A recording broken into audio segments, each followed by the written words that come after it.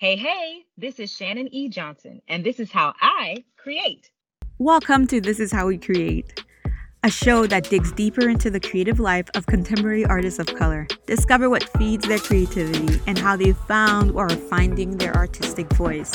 Through these intimate and candid conversations, you'll gain insights into the lives of creative professionals of color that are hard to find anywhere else.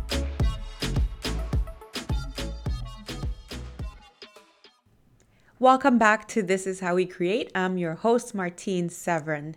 Have you ever wondered how a movie gets made? Or better yet, where do ideas from movies come from? How does a script get made? And if you're like me, a person who has her eyes set on making a short film someday, wouldn't it be great if there were someone there to help you buff up your idea and make the end product simply spectacular? Well, I have a surprise for you today because we have Shannon E. Johnson joining us on the podcast. Shannon is a former creative executive at NBCU and the Sci Fi Channel. She left her full time gig to become a storytelling expert who develops creatives and their ideas for the screen. As a script consultant, teacher, and therapist, she uses her innate understanding of storytelling to make compelling TV and movies as well.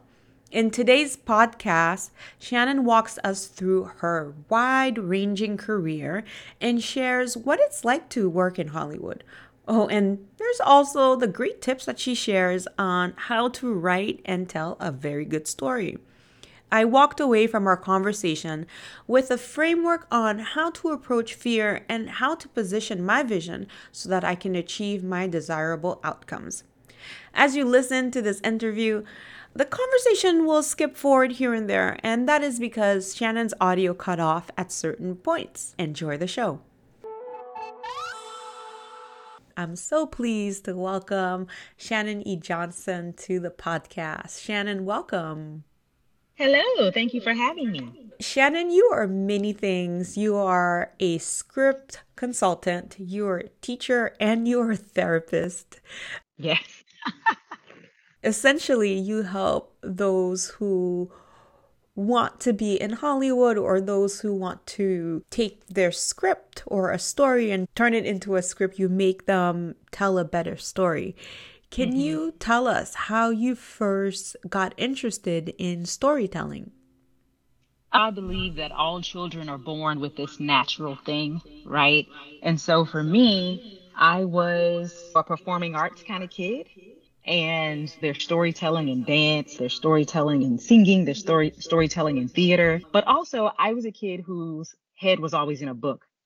I loved disappearing from whatever moment I was in into a faraway place. So I grew up reading fiction. I carried a book everywhere I went. I would read as I walked across my college campuses. People didn't understand how I did it, but I never bumped into anything. So I just grew up really loving reading about stories. And so, not really knowing anything about screenwriting whatsoever, I grew up wanting to be an author.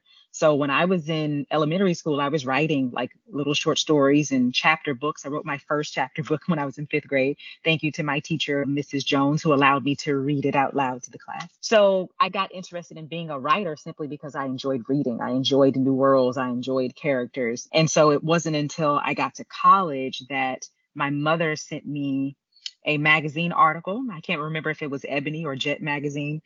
I don't think it was Essence because I think it was smaller in size. And it was about a Black female TV writer.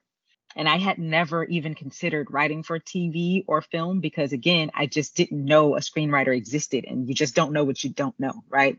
I just assumed somehow you write a book and it just ends up on television. Like I never really thought about the process in between. So once she sent me that article, and it's crazy, right? Because how did she know to send me that if I never talked about writing for TV or film? But she sent that to me and that kind of changed my entire trajectory. And I decided this is what I wanted to do more than I want to write books. I wanted to write for TV and film. So from that moment on, I changed the trajectory in my studies and everything, decided to go to graduate school for film school so I could start to hone that craft. Your life was altered by a magazine article. Wow. Yes. And actually, what's crazy is I was studying magazine writing at the time because I always knew I wanted to be an author, but I understood that you don't just become an author tomorrow and start making money as an author, right? So you still had to have a day job. And I wanted to make sure that my day job was still decently creative and that I would be writing. And so my degrees are in journalism and English from undergrad. So I chose the journalism route. And then, of all things in journalism, magazine writing felt like it would be the closest thing I could get to fiction, even though it's not, even though it's still news and facts or whatever. But I thought at least it could be a little more flowery than like the newspaper. So I was studying magazine writing. And then my mother sent me this magazine article. And then it was like, yep, that's it. And she sent that to me my senior year in college. So I'm like literally only months away from graduating. And I decided right then, changing my entire thing. Wow, that must have been quite a bit of work that you did because if you were in your senior year to then switch, that's quite some conviction. Yeah. Oh, yeah. Wow. And I did that a lot in my life, in my career. I've just never been afraid of change. And I've never been afraid of taking the risk because I just don't like to have regret. So I'm not afraid of failure. So let's just do it. If it doesn't work out, well, okay. 9 times out of 10, I learned something that pushed me towards my next thing. So it was no big deal at all. It was like, oh, great, thank you. Because also graduating from college with a journalism and English degree, I went to an engineering and business college. So I was already floating in the wind. What do I do with this? Where am I going to go to write for a magazine? How am I going to get there? I'm still going to have to start from the bottom, which I didn't know anything about Hollywood at the time, but it was like, I'm still going to have to start from the bottom and work in someone's mailroom. And with my English degree, what am I going to do? Go be a teacher? I don't want to be a teacher. So soon as this magazine article came, it was like, great, now I know what I can focus on because I was going to go to graduate school anyway. I come from a house of overachievers. So I knew I couldn't be the only one who didn't have a graduate degree. So I was going to go, but I didn't know what to study because I wasn't interested in anything else. And so as soon as I got that magazine article, it was like, boom, and here's graduate school. Here we go. Now I get to focus on something and get to learn something new. And it can help me to get to the next step in the screenwriting career. Shannon, where did you grow up? I grew up in Houston, Texas. Got it. Yes, of course. In some of the research I did about you, I was wondering why some of your original films were done in Texas. Oh, yeah. Now I understand. Okay. So in doing some of the research about you, or at least how I first found you, is because as a photographer, I'm really interested, or I guess I've always been interested in storytelling because, like you, when I was little, I wanted to be a writer, mainly because when we moved to the US from the Caribbean, I didn't speak any English and we didn't have any friends. And as I learned more and more English, I found books, and books were my friends, which is really sad. Right. No, not at all. They were my friends too. And also, you learn so much about the language by reading. Yes, you learn about the language and then the unspoken cultural norms that you can't just put your hand on. Why do people do these things? One of the cultural norms I learned is that American women, when they get sad, they eat ice cream. Which is really weird. Why would you eat something cold when you're sad? But that's it. That's It's a the non calorie. sequitur. One of the things I heard you say, and I heard you explain the difference between what a novelist does versus what a screenwriter does and what a poet does. I think I don't remember if the poetry part is correct, but I really love what you had to say about the difference between a novelist and a screenwriter. Can you explain a little bit more about that? Yeah, it was probably a playwright. It was probably That's novelist, right. screenwriter, and playwright. The biggest difference is that the mode of storytelling is different, right? So when you consider novel writing, you're able to tell your story through description because each individual who's going to read it gets to make it whatever they want it to be in their minds. So you're able to be as detailed as you want so that you can give them every single thing to paint their picture. When you're thinking about theater, everything is pushed by dialogue because they don't have a million sets and a million locations and places that you learn about the story, and everything that pushes the story forward is coming through dialogue directly to the audience. Whereas in screenwriting, we tell stories through action because we do have the privilege of having several locations and the space for the characters to get physical. And so even though you might have a story about the exact same thing. If you put it in those three different types of storytelling, you're going to get three different types of story. And so usually, because screenwriting is not something that's taught in many schools, especially grade schools, and even on the college level, it's not usually a class that you can take. Most people are coming from a creative writing space or a theater space and then jumping into screenwriting.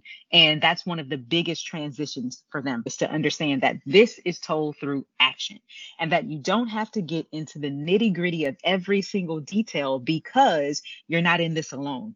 As a novelist, it's literally just you. Your editor is going to give you notes, the publisher and all that kind of stuff. But as far as who's creating this story, it's just you. In screenwriting, it is a collaborative effort. So even though that screenwriter might be in their room by themselves, once that thing is sold or gone into production, every other person gets to come in and use their creative juices. So if I'm a set designer, I get to look at your screenplay and it gets to tell me what it tells me. And then I get to decide what the set is. So now you don't have to bog down your screenplay with every single detail about what every single thing in the room looks like. Instead, that drags the read.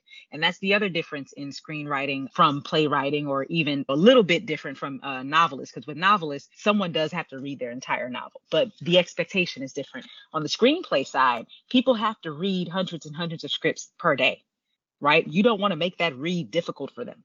And if the whole point is that it's being pushed by action, then you want to be able to get to that action and get to those moments as with a great pace, instead of having me read paragraphs and paragraphs of what the room looks like. Instead, you give me a few triggers so that as a set designer, I can now take from that and build what the set is. And the same thing is true for every other little minor detail.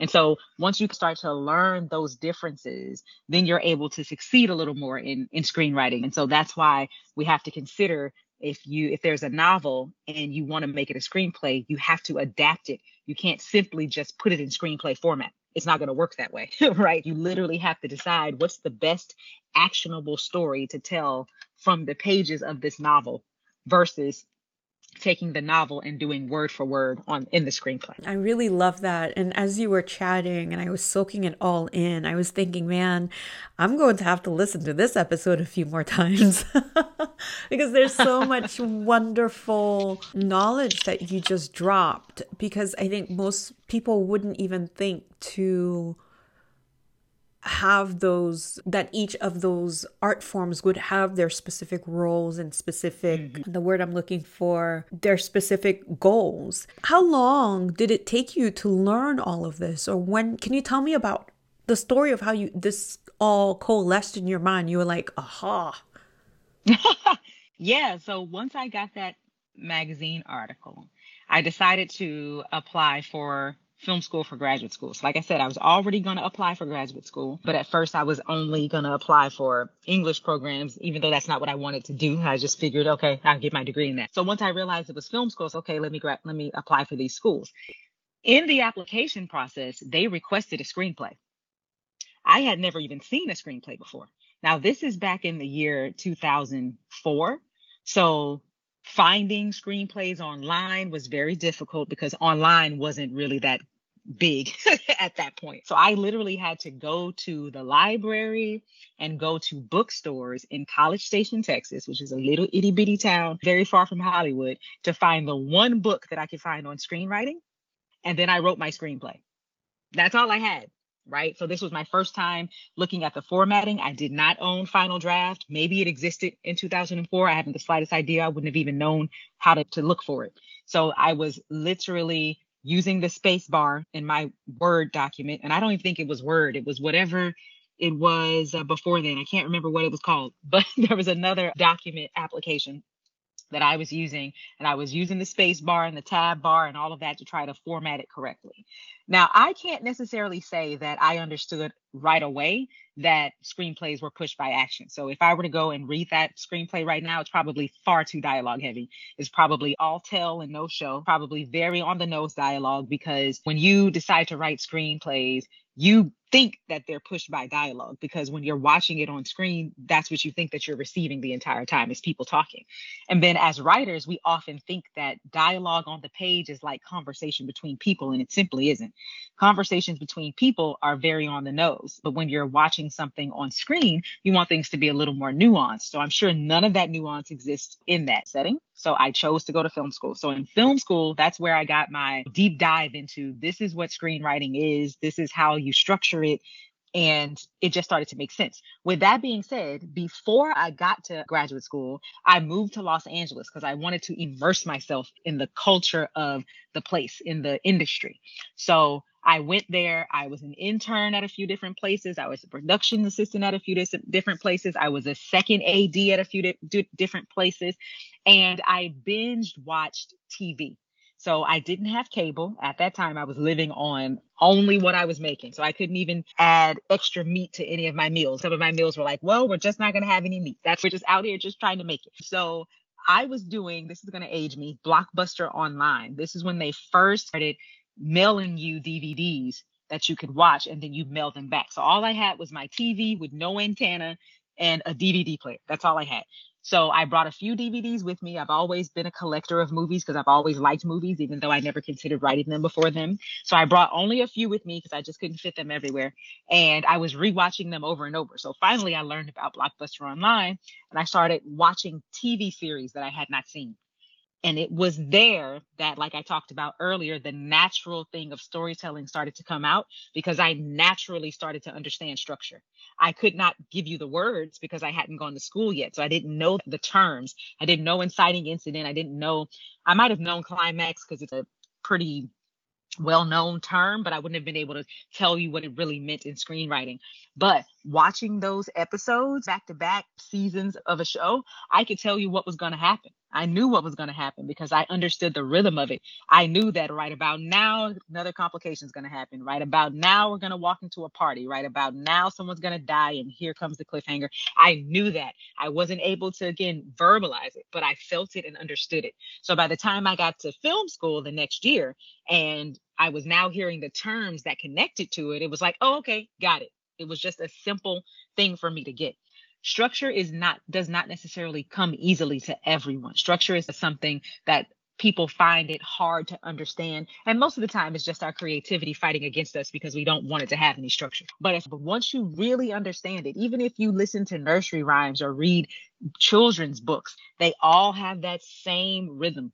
They're all going through those same moments, right? You just have to know where those moments appear within a story and how you get to those moments, kind of like we talked about with whether it's action or dialogue or description or whatever it is. It's like, oh yeah, I totally get this. That didn't mean I was a great screenwriter, but I understood it. And then now I was able to verbalize it. And it was because of that I ended up going into being an executive instead of being a writer, because I would be in class and we had a very small cohort. There were only 5 of us, 6 of us, something like that. 6 of us. There were only 6 of us, two women in the class, and I was the only African American person in the cohort. And we would always have to read each other's stuff and give notes on it. And my teacher, my instructor, told me, he was like, why are you so great at getting other people out of their problems, but you can't do that for yourself? Now, anybody else would have seen that as shade, but what I heard was he was telling me that I was good at something. And it also made me realize, and this is the part I liked, I always enjoyed workshop days because when I would hear people's stories, I could feel when the rhythm got off. It's like looking at a puzzle. It's like doing a math problem. And I'm terrible at math, but for me, stories are like math. It's 2 + 2 is 4. Always. It doesn't change. So when I'm hearing people's stories, I automatically go, that's where the problem is. And now I'm able, and at that point, I started to be able to give them the words so they can understand where the problem was and possibly then be able to fix it. So it was because of that made me say, I want to go into the executive route because I want to be the person who helps people to develop their screenplays. I enjoy writing. I really do. But I love helping other people write. And so I made that decision, again, just like getting that magazine article. It was like, oh, and that's what I want to do. So now it had been 3 years with me focused on, I'm going to become a screenwriter. And I was doing all this writing and I wrote all kinds of stuff. But in that moment when he said, why are you good at this, at giving notes? And I said, oh, this because that's what I want to do. And then again, switched up my trajectory. Oh, wow. How brilliant is that? That when you take notes or when you take feedback, It might be that someone isn't throwing shade, but it's that they're pointing out something that you're not aware of. Yeah.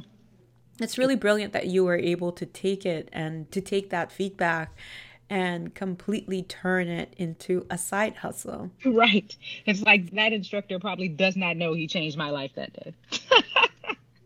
So from there, you decide to become an executive. Could you tell me Yes. what that was about? What were some Yeah. of your responsibilities? So the thing about film school, and this is no shade to film school, I like to be honest with people and give them information so that if their information, this is also not true of all film schools, but it is true of most film schools.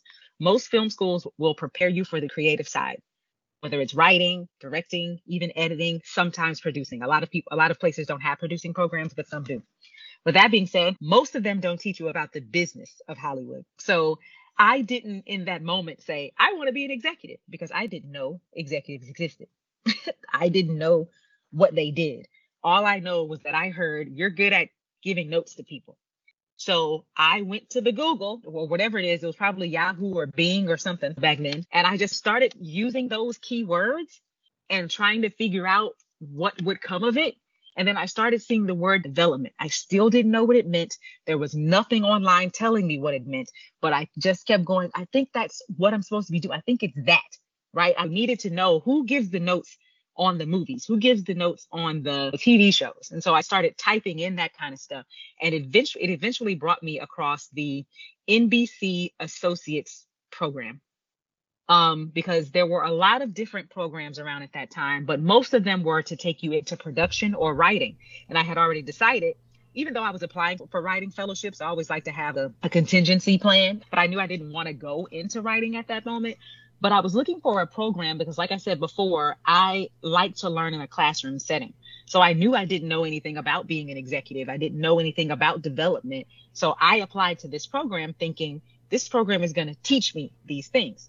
And so the NBC Associates program was a fast track to the executive suite. In Hollywood, it's very hard to go from assistant to executive.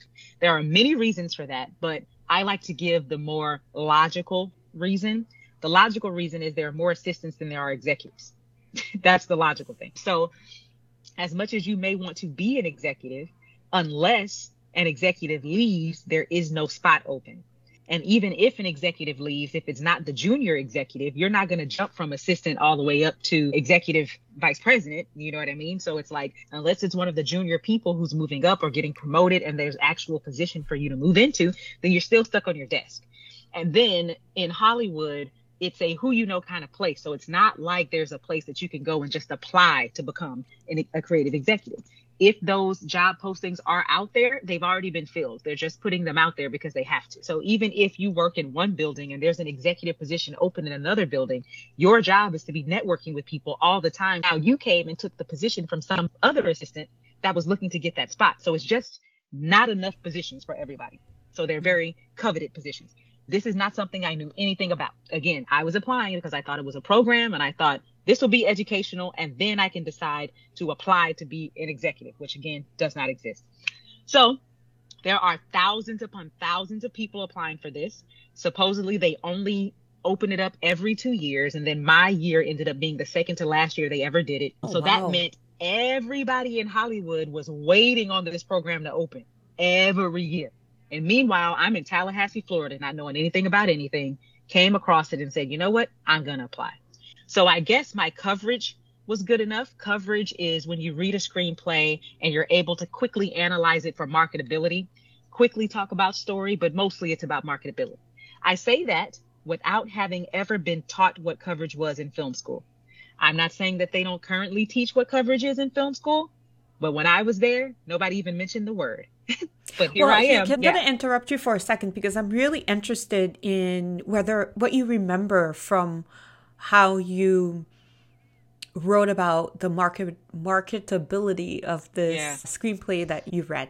Yeah. To be honest with you, I probably Googled or Yahooed or Binged or whatever it was, because I don't think I started using Google way back then. I probably just tried to see if I can find some samples. We had a few of our alum come visit and talk to us. I don't remember at all, but I might have reached out to one of them and said, hey, what's coverage? Can you send me a sample?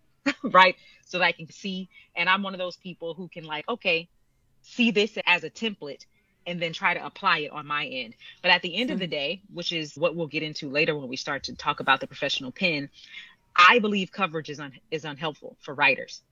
What I understood in the moment is I'm not writing coverage for a writer right now. I'm writing it for the executives or for whoever these people are over the program.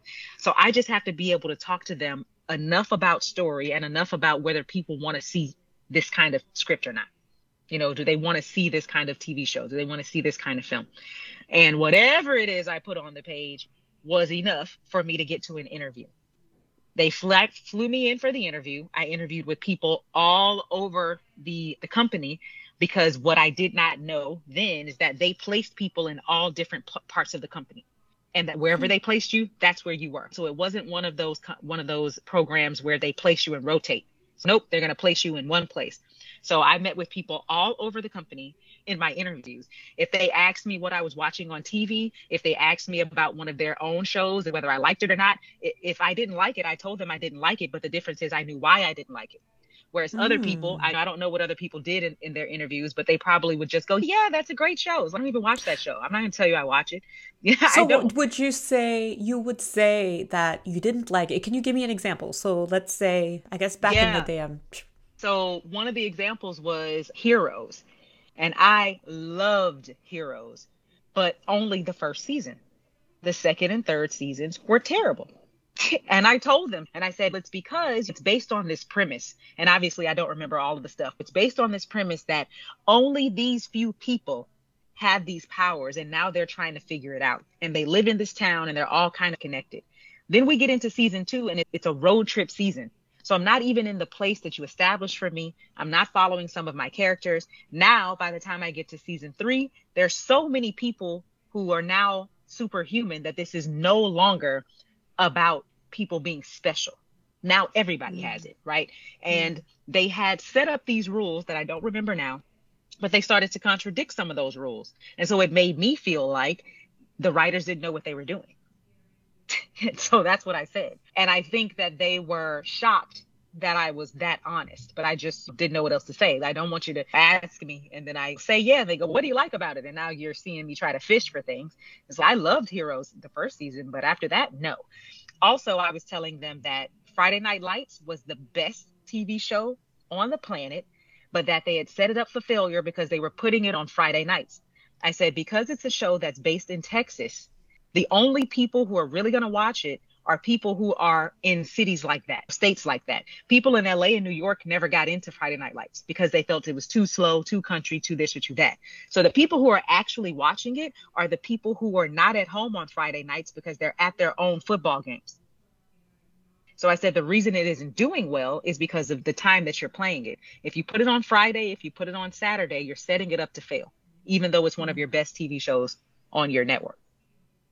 And so I think that they were, and so it did end up failing. They ended up having to go into some kind of deal. I don't know if it was Spectrum or some random network like that, where they would show it during one part of the year on that network and then show it on NBC the next part of the year.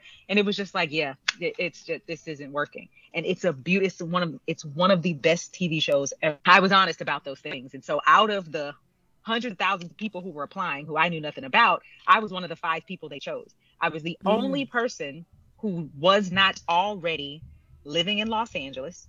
And I was the second person who was not already working at NBC Universal.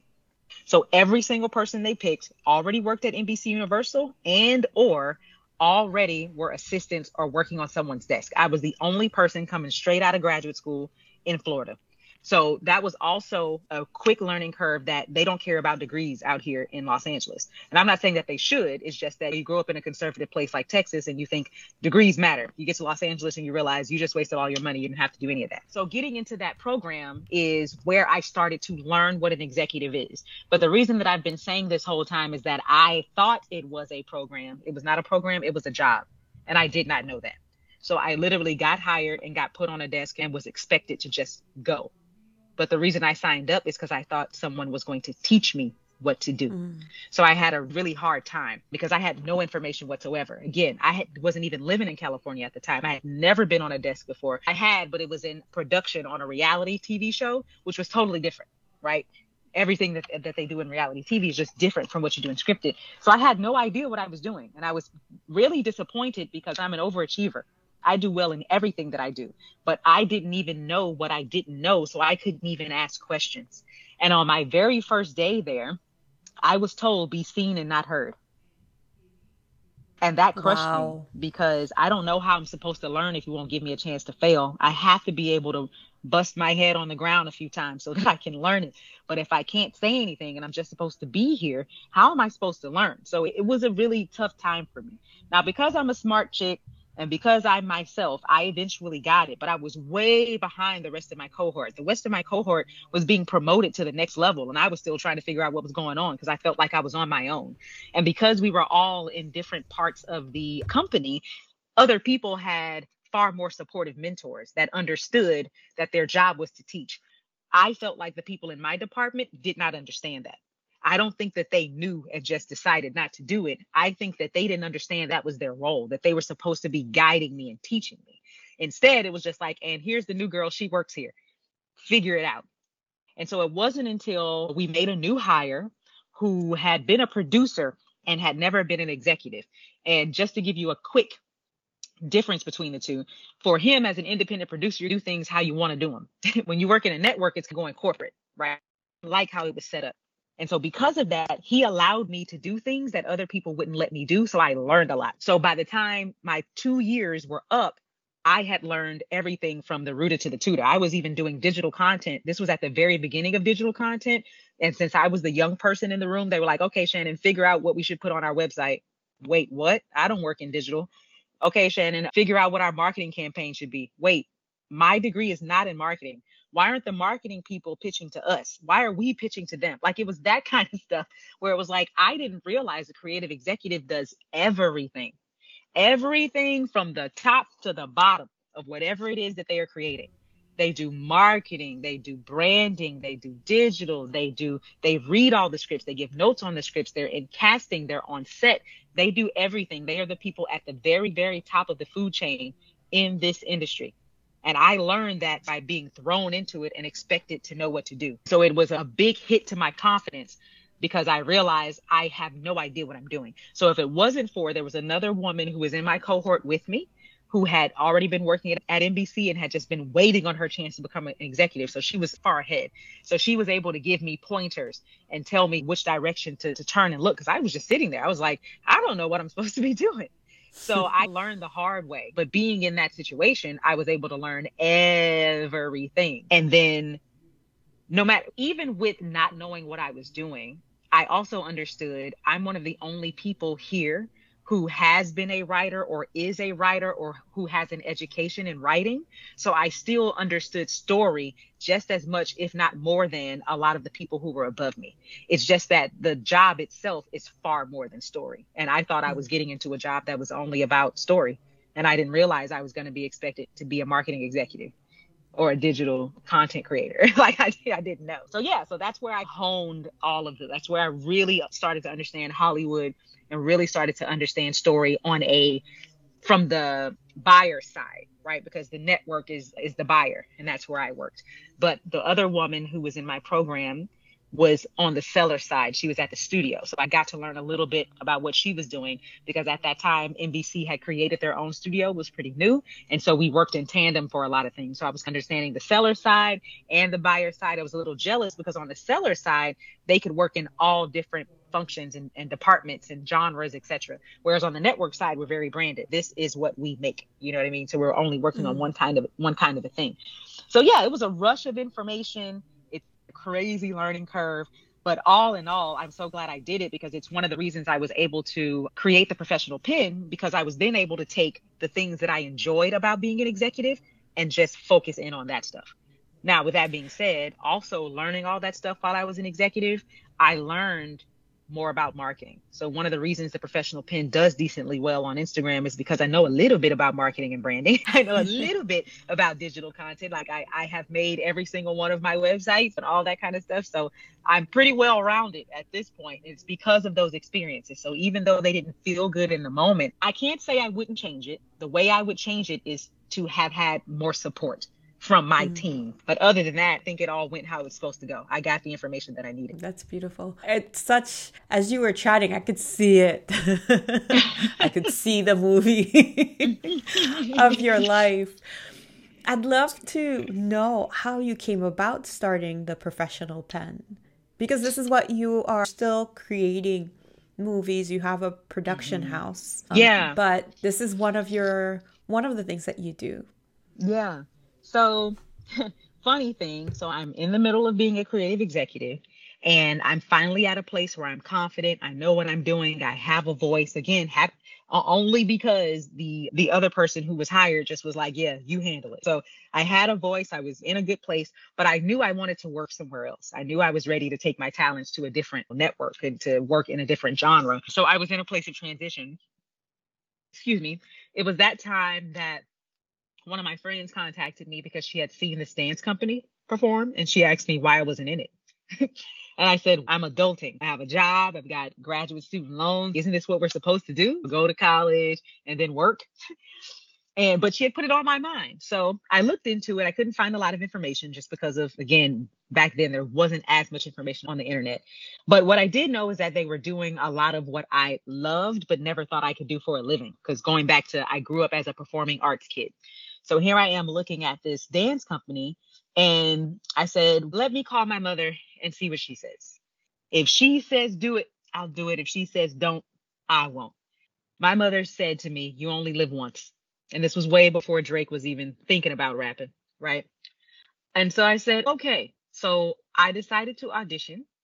And I said, if I make it, then that's what I'm supposed to be doing. And if not, then I've got this salary job and it's fine. I was enjoying my life. There were about 75 people who auditioned. They picked 3 people. I was one of the people.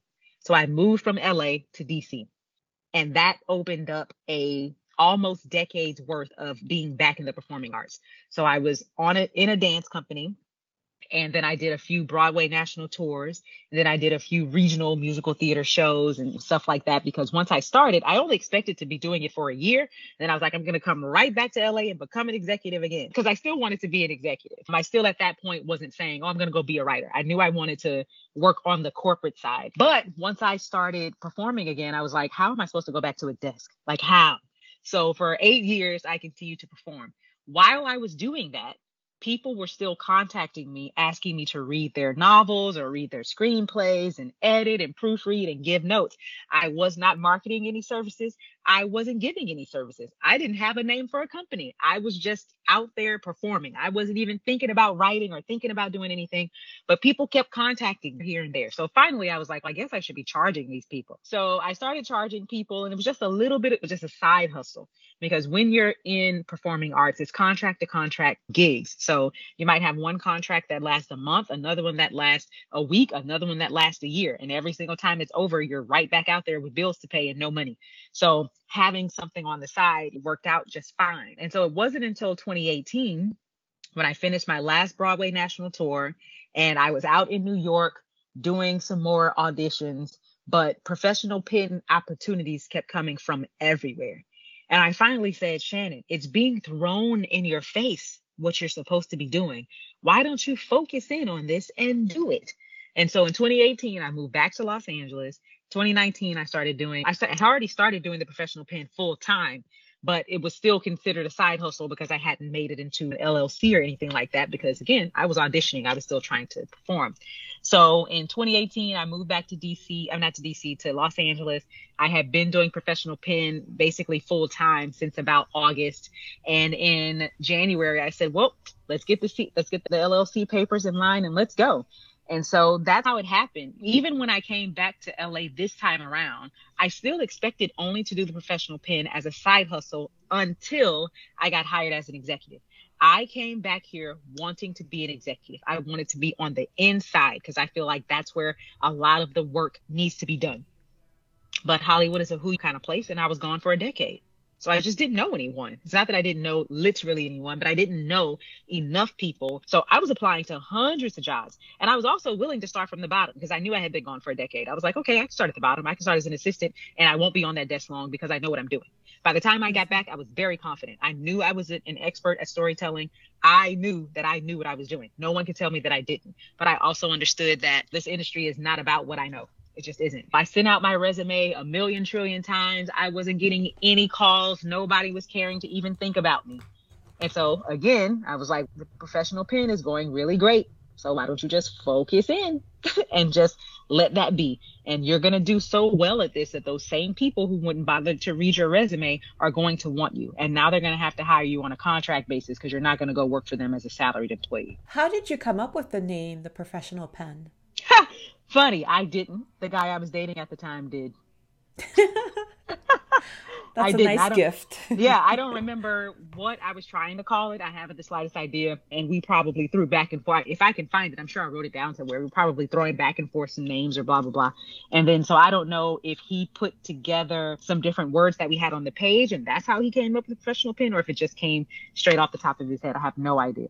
But it was definitely his idea. And Well, it does certainly fit. So, how do you come to be so confident and to know your worth and to just force ahead? Have you always been that type of person? Because that's certainly something I've noticed as you chat about your abilities and you're very sure about what your special sauce is. And notice how I threw it there, your special sauce, because we're going to talk about truffle sauce. yeah, I'd say I became confident in high school. I don't remember ever being an insecure person, but I know that I was confident in high school. But I think the sad part of it is that confidence had to come from a place of I had been bullied in middle school. So I began to carry myself in a different way and deal with people in a different way. Some of it also wasn't nice. So I had to learn what kind of person do I want to be. I was always pretty self-aware. And when I got to high school and I decided no one was going to bully me anymore, and then I became a bully, and then I had to have a conversation with myself about, but you don't want to be a bully. You don't want to harm people. I understood that the words could last a lifetime. I understood that however it is I treated people wasn't just for this moment. That's something that they were going to have to live with. And I knew I didn't want to. And so I decided not to be pretty quickly. But then once I got put into leadership positions in high school, it just clicked for me. And it's just, I'm a natural leader, even when I don't want to be. Even if I walk into a room and say, Shannon, this is not your show, sit back, let the people do it. Somehow, some way, they pull me in. It's not me just bulldozing it, because I believe that in order to be a great leader, you also have to know how to follow and when to follow. But there's just something natural about me that puts me in leadership positions, and you have to be confident as a leader. You have to be. You have to know what you know. And I'm a person who studies. I'm a person who researches. So I don't walk into a room not knowing. And if I don't know, I have no problem with saying that I don't know, because I don't want to set an expectation. I believe in communication. I always have. I remember my cohort in graduate school used to laugh at me all the time, because if an instructor would ask me a question and I didn't know, I would say, I don't know. And they would think that was funny, but it was like, but if I let them know that I don't know, then they'll give me the information so that I can know. Like they saw it as, oh, Shannon's just being blah, blah, blah. But it's no, how am I going to get the information if I walk around acting like I know everything? I don't. I know what I know, and I know what I don't know in most situations, until I got to my executive job and I realized, yo, I don't know anything. That's the one time in my life that I can remember being insecure, and I didn't like myself. I didn't like how I felt going into work. I didn't like that these people didn't know the same Shannon everybody else knew. I remember saying to myself, if any of my friends were to come to work with me, they wouldn't know who I am. That's how different of a person I was in that atmosphere, after being told, be seen and not heard, and not really being able to thrive because I just didn't know what I was doing.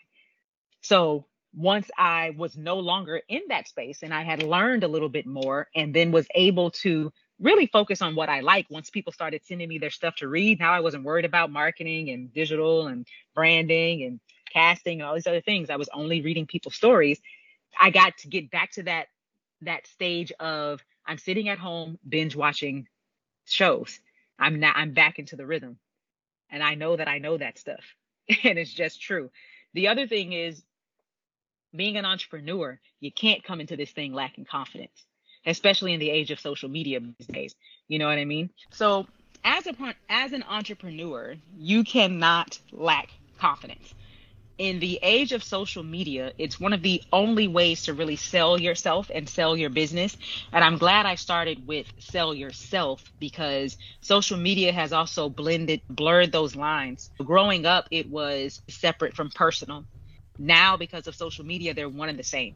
So people want to work with your company if they want to work with you, if they like you, which is so weird for me because I grew up learning that those two things are supposed to be separate. So I understood that I was going to have to go online and make people believe that I was an expert. You have to be confident if you're going to do that. But I was also choosing something that I knew well. Like, it's not just me being confident, I do know it. And so getting on there and talking about story is what I can do. So that's what I did and what worked for me as far as building my audience, just to get on there and talk about what I know. And again, if someone asks me a question and I don't know, I just tell them I don't know. You got to set the expectation. I don't want to lie to people. So look, I don't know. That's not my lane. I ask the person who does know. But when it's about stuff that I do know, then I'm just confident in it because I know that's going to be the best way to sell me and to sell my business. So I guess to answer your question, for most of my life, I have always been a confident person. I had that small section of time working at that network where my confidence was very low. So I lead with that. Whew. Thank you. I didn't know I needed this conversation today. In any industry and in life, people want to invest in you. People want to root for you. People root for the hero. And you're the hero of the story you're trying to tell, and they want to root for you. So I'm happy to ask about the professional pen so that you could talk about what you do, so folks who are listening could know a little bit more about your services. I feel like I want to sign up, and I'm not even a screenwriter. But what we do as photographers, we'll tell a story in one image. Yeah, and honestly, exactly. I think learning about screenwriting, learning about how to tell a story, and learning about cinematography makes me a much better photographer. And that's how I found out about you. I was studying and then you popped. Oh yes. Gosh, and then you popped. Cinematography is so hard. That is something I am not good at. Cinematography, and not at all. So let's talk about the professional pen, and then obviously we want to talk about Truffle Sauce, the new movie that you made. What are some of the benefits of people joining your program and being part of the professional pen? So the professional pen develops screenwriters from idea to pitch. So that means you wake up one morning and say, hey, I want to write a screenplay. Or you are an established screenwriter already in the business and you're just looking for an accountability partner, or like I said earlier, a teacher or a therapist, because we revolve around those three positions in a screenwriter's life. The biggest thing that you get out of working with a professional pen is that, like I said earlier, coverage is unhelpful to writers. So we don't offer coverage. We offer development notes. And development notes are page by page, line by line, word by word notes on story, character, form, any areas of confusion, any areas of development. And then we also will then give you an overview on where your screenplay is and how you can get out of the holes or the problems. From there, the other thing that's different about the professional pen is if you were to turn your script into a coverage company, they're going to send your script to reader number 279. That reader is then going to give you subjective notes, usually more on marketability than on actual story. So not having notes on story doesn't help you to solve your problems, right? But let's say you send it out there and they send it back to you. You make the revisions based on what they told you. And when you send it back, instead of it going back to number 279, it now goes to number 504. So now you're going to get another subjective point of view on your notes who did not read your first draft, because now you're trying to make different subjective opinions work in your story. And so that's unhelpful. So when you come to professional pen, you're going to get assigned one story expert. And when they give you notes, when you do your revision and you're ready for more notes, you're going to send it back to that same person so that they can track your progress. Because here we're trying to build professional storytellers, right? We want you to get to a place where you can be churning out screenplays and actually go make a living on it. In order to do that, we have to be able to tell you if you're getting closer to that or farther away from it. Addressing notes is a big part of being a professional writer. So if we've given you notes and then you send your revision in and your revision is nowhere near those notes that we gave you, then we know we now need to help you learn how to take notes. But we can't do that if different people are reading your screenplay. So you just get a different experience working with a professional pen. And it's one of the reasons that I started really honing in on this, because I realized there's such a gap of resources between people who are outside what I call the largest gated community in the world, which is Hollywood, and the people who are inside, right? And so those resources are non-existent for a lot of people on the outside. And so we're here to give you those resources. If we have the game, we're just going to give it to you. Instead, what happens is people stand on the outside of that gate trying to get the code, and the people on the inside have the code and they're just walking around not giving it to you, right? But we're like, hey, if we have it, we're just going to give it. We're pretty honest and open with our writers so that they can get better. We care about developing the writer just as much as we do the content. Who cares if you can write one good screenplay? Can you write 3? Because now you know you're ready to try to get into this industry, at least to say that you want to make your living doing this, because that's different. Plenty of people wake up with a story to tell. Do you want to make your living like this? Because if so, writing one screenplay is not going to get you there. Like, you have to think about salaries and you have to think about being able to feed your family and yourself and all of that from year to year. So if that's the case, you have to be able to churn these things out pretty often, but you can't do that if you don't understand structure. Someone giving you notes and telling you, we like this, we don't like this, or this isn't marketable or that isn't marketable, does not help you learn screenplay structure. It just doesn't. So that's why I say we're teachers in that facet. Ooh. To close out, I'd love for you to tell us a bit about your latest film, Truffle Sauce. Where can we watch it? How can we learn more? Yes. Yes. So I'm a person who always tells people to stay in their lane. My lane is screenwriting. That's the lane I like to stay in. However, ever since then, it's just been leaning on me to make it, even though I like to stay in my lane. I don't want to produce. I don't want to direct. I don't want to do any of that. But it just kept leaning on me. So I said, okay, let's do it. So then that means I had to be executive producer because it was my project. So we went into production in 2021. And dang, that's been a year. Was it 2021? Oh my gosh, that was a year ago. So we went into production in 2021. We finished up post-production earlier this year. And now we are applying to festivals and trying to see if we can get it in front of people who matter so that we can try to get more work for myself as a writer, my director, Isaac Yeoman, for our actors, etc. And so right now you aren't able to find it anywhere because we are applying for festivals. We just got into a festival here in Houston called the Borders No Borders Festival. And it's actually going to be showing in Houston on November 14th. So I'm not sure when this is going to air, but November 14th. So if you're looking for information on that, you can go to our website at www.trufflesaucefilm.com. And there you can also find some pictures from the film, our trailer for the film, and to give you a little bit of information about what it's about, a young girl named Tweet, who is a tattoo artist. And she's at a pivotal moment in her life where she has to choose to try something new, which we're watching being symbolized through her selling of truffle sauce as she tries to graduate from college and pay her last bill, or continue down her path of trauma, which is human trafficking. And so it's a big topic that we decided to tackle. It's told in a very nuanced way from the point of view of someone who you would never know what she's going through. And so it teaches you to give people grace when you're interacting with them. Beautiful. Oh, goodness. Shannon, thank you so much for joining us. This has been such a treat. I've learned so much and I can't. So I've been crushing on all of your work and all of your knowledge and all that you have to share. And I'm so pleased we got a chance to chat. I have to say that I do have a small, very short film that the team and I are going to be making. So I will be leaning on the professional pen for some consulting with the professional pen, just so that we can flesh out our ideas and make it go. But thank you so much for your time, and I really enjoyed hearing from you. Yes, thank you for having me. I appreciate you guys reaching out to me. And when it's time to make a short film, yes, please reach out. We'll definitely help you along the way, because we learned a lot making this short film. We learned a lot. So hopefully we can help you not have to deal with some of the things that we dealt with.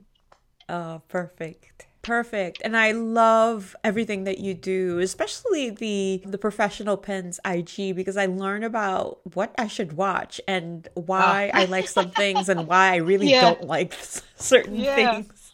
That's what matters to me. It's the why. I tell people all the time, if you're sending your workout to people and all they're giving you is their opinion about what they like and don't like, that's so unhelpful.